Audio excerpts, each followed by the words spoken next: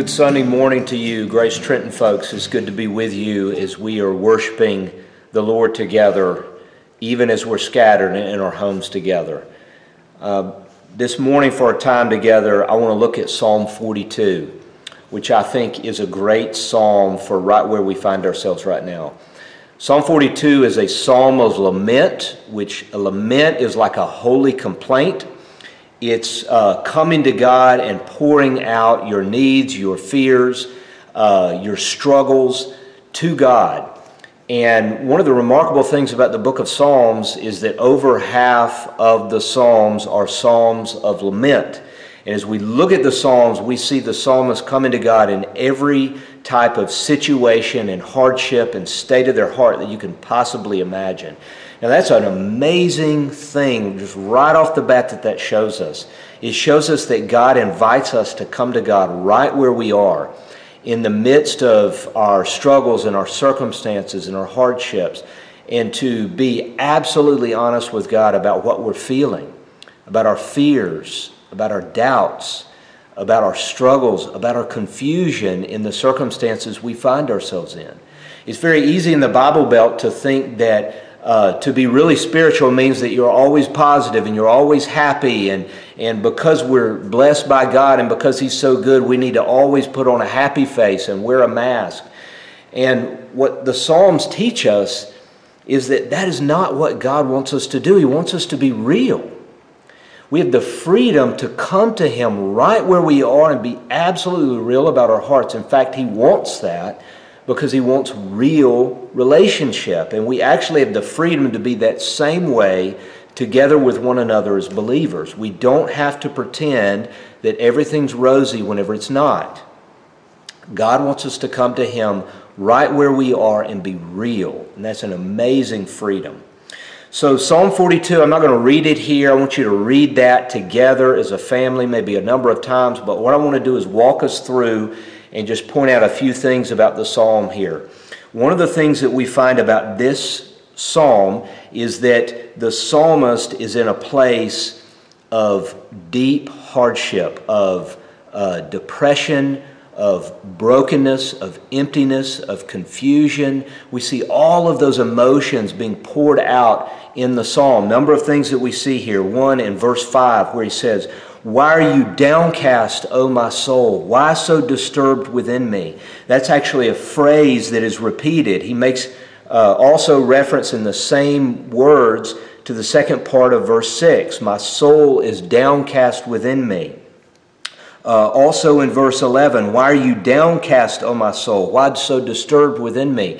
So we see him repeating this, and it flows throughout the psalm that he's crying out to God and he's saying, "I'm in a hole. I'm depressed. I'm confused. My heart is disturbed." And he's bringing that honestly to God. Another thing that we see that just shows us the place in which he is he makes a number of references to his tears. Look in verse 3, "My tears have been my food day and night." We see also in verse 9, the second part of verse 9, he says, "Why must I go about mourning?" So the psalmist is in a place where there are tears and there is crying and there is weeping going on in his life. He also feels forgotten by God. Look at verse 9. I mean, amazing that we have the freedom to actually say that to God. Verse 9, "I say to God, my rock, why have you forgotten me?" Verse 10, "My bones suffer mortal agony." So the reality is he comes to God and he says, "Where are you? I don't feel you. I feel like you have forgotten me." I mean, he's complaining to God in that way. And God invites us to be absolutely real about those feelings that we have and those doubts that we have. And that's exactly what the psalmist is doing here. Now, what are the circumstances that he finds himself in? Now, there's a few references that are made here to the circumstances, but he doesn't get super specific, which I think is on purpose because it allows us to relate to him and his experience no matter what we're facing. A number of things that he says.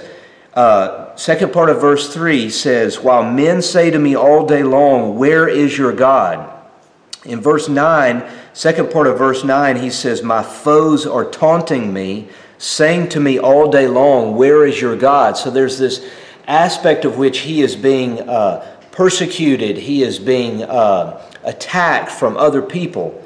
But even more broadly in verse 7, he just makes reference to the circumstances and the difficulties that have come into his life. And now, interestingly about verse 7, he attributes those not to something random in his life, but to God. Look at what he says. Verse 7, deep calls to deep in the roar of your waterfalls. All your waves and breakers have swept over me.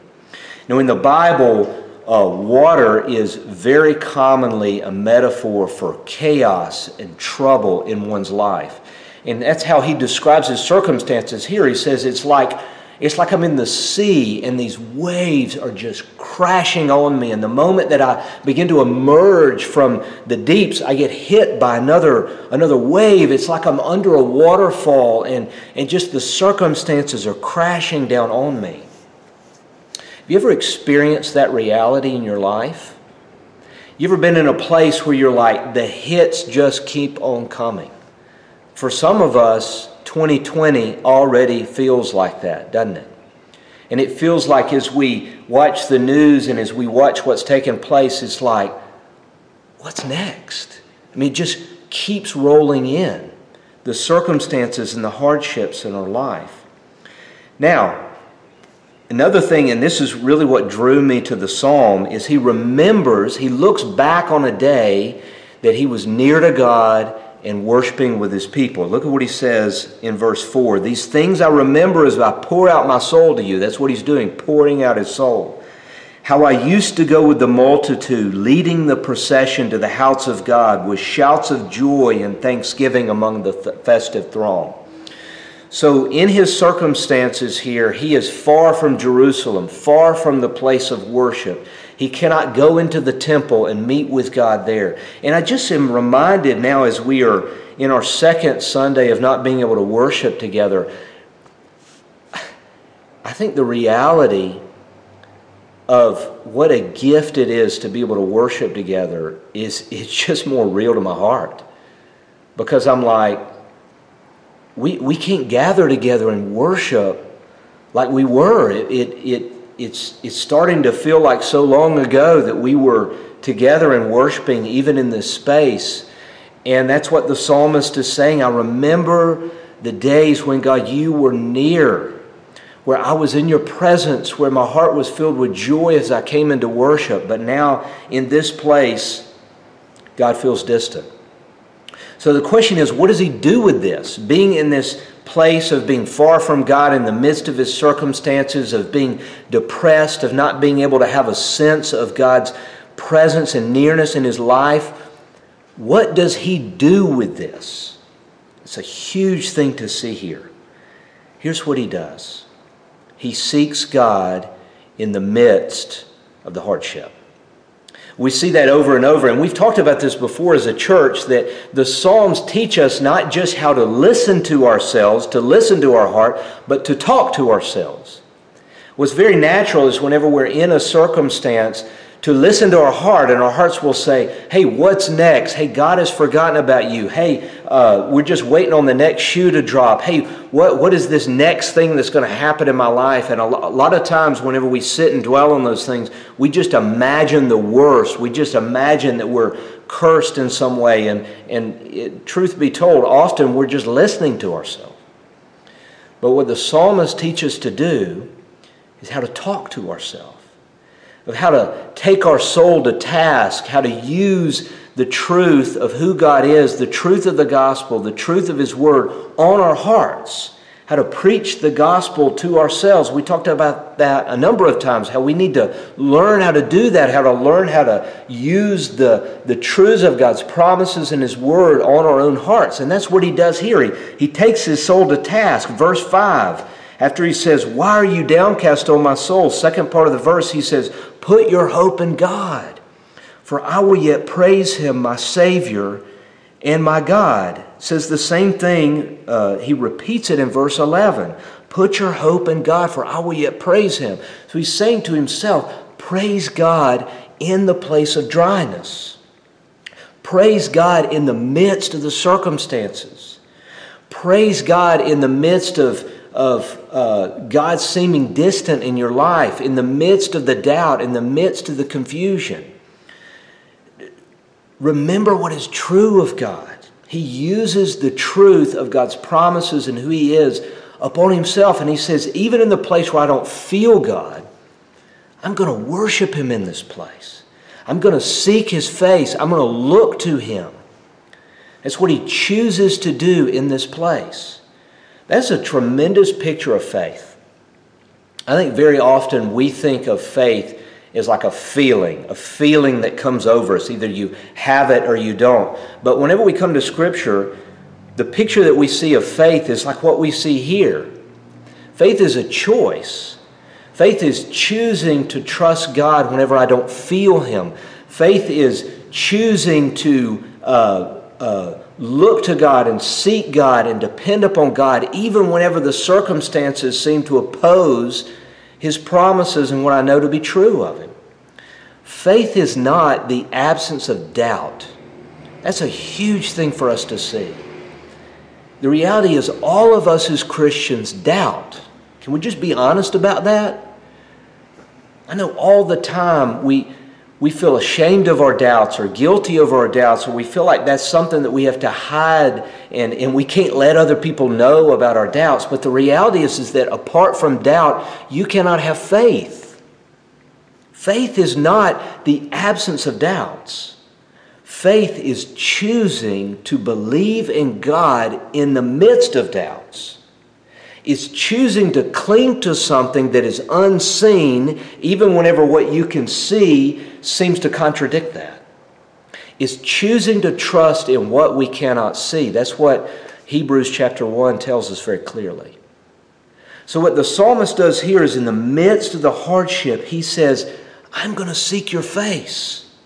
I'm going to trust in what you say to be true in your word. I'm going to trust in not what I can see in my circumstances, not in what I can feel, but in what you have promised me. I'm going to seek your face. I'm going to preach the gospel to my hearts. The reality is in the midst of our circumstances, our depression, our fear, our worries, the reality that we find ourselves in here, this very unknown, this very hard and very isolating. The psalmist calls us to seek God's face, to call upon Him, to seek Him in His Word, to preach His Word to our own hearts. That's how we're to respond in this place. Now here's the main thing that we learn from Psalm 42 and what we learn from so many of the Psalms. God deliberately brings us into these places because this is what awakens a hunger for God in our hearts. That's one of the primary things that we learn in God's Word. That what's natural in our hearts is to be in a place of independence, of self-reliance, of not needing God. That's the shape of our hearts. And so what God does, and this is His pattern of rescue in our lives, His pattern of renewal, is that He brings His people into difficult circumstances. He strips us down. He brings us into the wilderness. He brings us to a place where doubts are big and where we cannot sense His presence. I mean, oftentimes God will withhold and withdraw a sense of the nearness of His presence in order that our hunger for God might be awakened. That's how God works in our life. That's exactly what happens to the psalmist here. I mean, he finds himself in this place where God is distant, where his circumstances are hard, where he's down and depressed, where he is worried and anxious. Look in verse 1 and 2 what happens and emerges in his heart. Look at what he says. As the deer pants for streams of water, so my soul pants for you, O God. My soul thirsts for God, for the living God. When can I go and meet with God? Do you see that powerful expression of desire for God? That's what those circumstances that God brings in our life are intended to draw out in us. all the hardship that we face, all of the difficulty, all the uncertainty that God brings in our life, and it is not by accident, it is God that brings it into our life.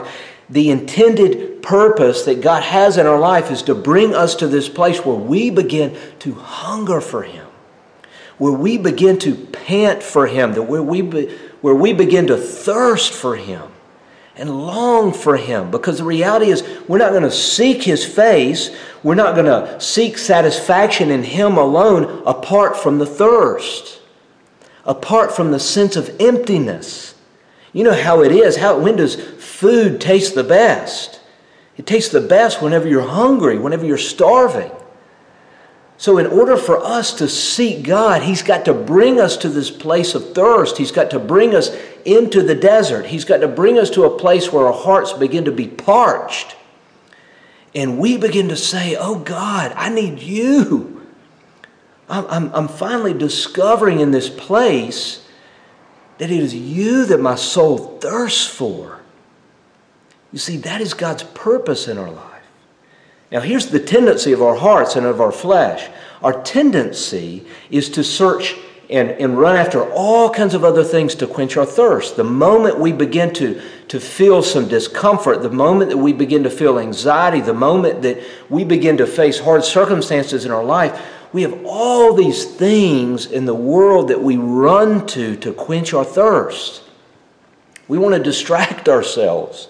We want to run to Netflix and get lost in entertainment and scrolling our social media. We want to medicate ourselves with things like food and drink and all of those addictions and things that we run to for comfort and peace. The reality is that our lives are filled with things that we run to medicate the pain, that we run to quench that thirst. And the reality is that it doesn't quench. It doesn't satisfy, but seldom do we even discover that because we're just chasing after something else. This is the shape of our hearts.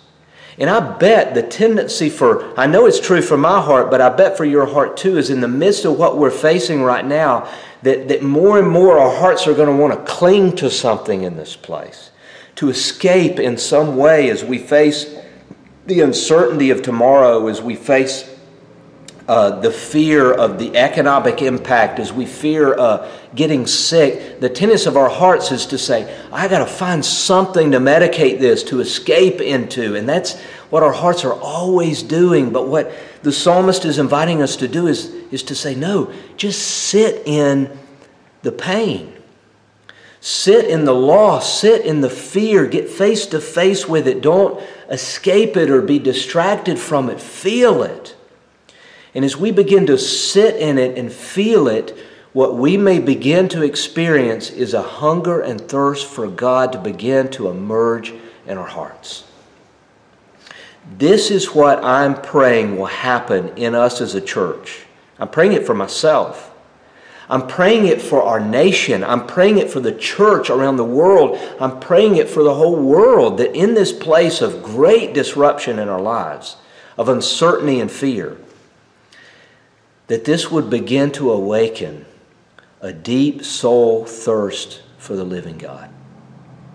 That's my hope in the way that we will respond to this, that we will begin to seek the face of God.